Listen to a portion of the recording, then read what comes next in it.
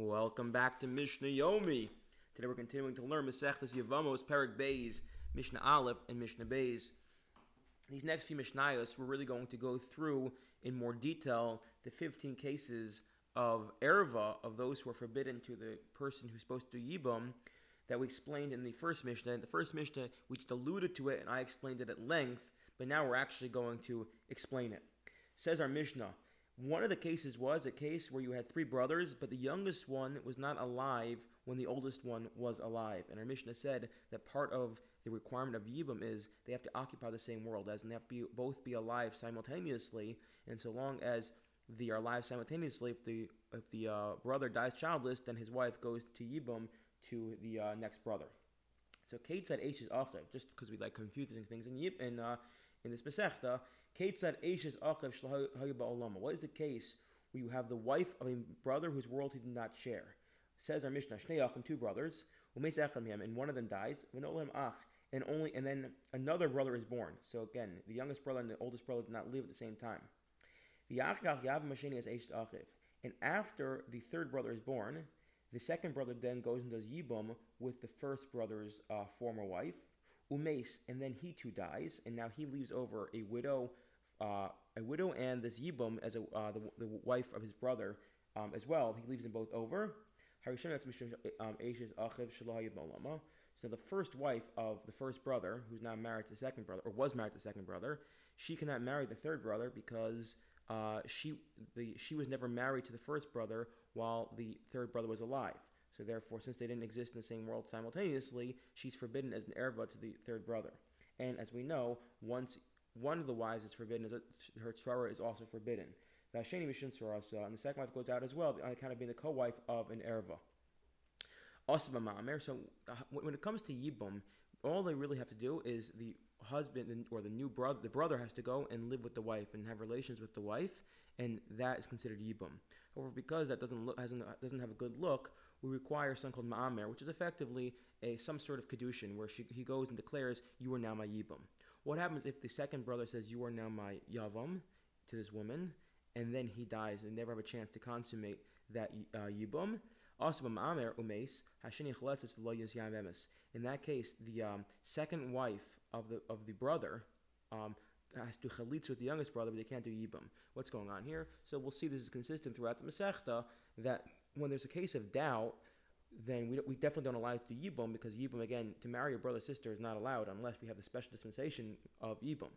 But because there's a doubt, we introduce chalitza, kind of like b'diavad, or a catch-all, at least do chalitza. So the case here, again, is that you have the oldest brother is married to a woman. He dies. That woman now goes to the second brother. Second brother is now married to two women, and a third brother is born. That third brother cannot marry the brother of the wife of the first brother, because they are never allowed at the same time, nor can marry the second brother. In this case, the brother never does Yibum on the first brother's wife. Since he never does Yibum, he only does Ma'amer, so they're in a quasi state of marriage. So the way we look at her now is we look at these two women, we say, well, you kind of co-wives, you're not kind of co-wives, and therefore I can't do Yibum because you kind of are a co-wife, but I also can't let things just stand as they are because you really weren't a co-wife, because he only did Ma'amer, he didn't do actually Yibum, and therefore we do Chalitza, and Shalom Al Yisrael, they all go for, everything's good.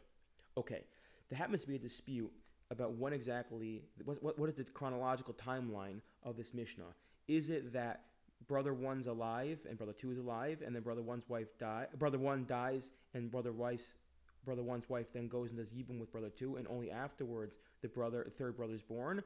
Or is the third brother born in between the death of the brother and the Yibum of the first wife to the second brother?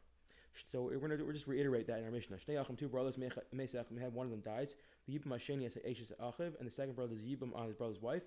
And then a third brother is born. So again, the chronology here is the second brother does the Yibum before the third brother is born. Umes, and the second brother dies as well, and he's childless, leaving two widows. The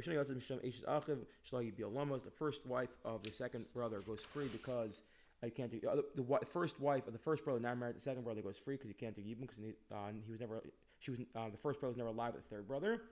And the second one goes on account of her being the co-wife. Okay, that was all. We reiterated what we said in the previous Mishnah verbatim. Also by Ma'amer, if they do Ma'amer, again, So then umeis. So hashini chalitza. The second one does chalitza. Is Yevamos doesn't do yibum. Okay, that's all we explained in the first Mishnah. If you didn't get it, go back and listen to it. If you still didn't get it, go listen to Rabbi Ari Leibotz's Mishnah Yomi. He probably explains it better than I do. Rabbi Shimon Omer. Rabbi Shimon says, actually, in this scenario, the youngest brother can perform yibum with any of them if he wants, or perform chalitza with any of them he wishes.